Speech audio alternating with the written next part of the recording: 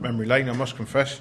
And, change obviously confuses somebody that remembers Threepenny Bits and all the other bits and pieces that go with it. But there we are. Again, past please, Kevin, Kath and Chloe, thanks for looking after Claire, the girls and myself. It's been great to spend the day with you, and I hope that this morning's message was challenging, and I pray that tonight's will be the same. So we're back. If I can have the screen up, please.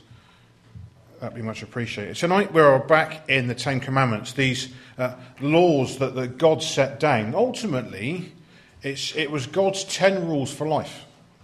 They break down into our relationship with God, our relationship with each other, and so on. But the commandment that we're going to look at tonight is this. I really want you to come away with this idea that it's about worshipping the right God in the right way. That this commandment really is about worshipping the right God in the right way. You see, God laid down these 10 laws for people's lives. These 10 rules. And let's be honest, that if we were still there today, if we had still got these 10 rules in place, if our world lived by them today, how different would our world be?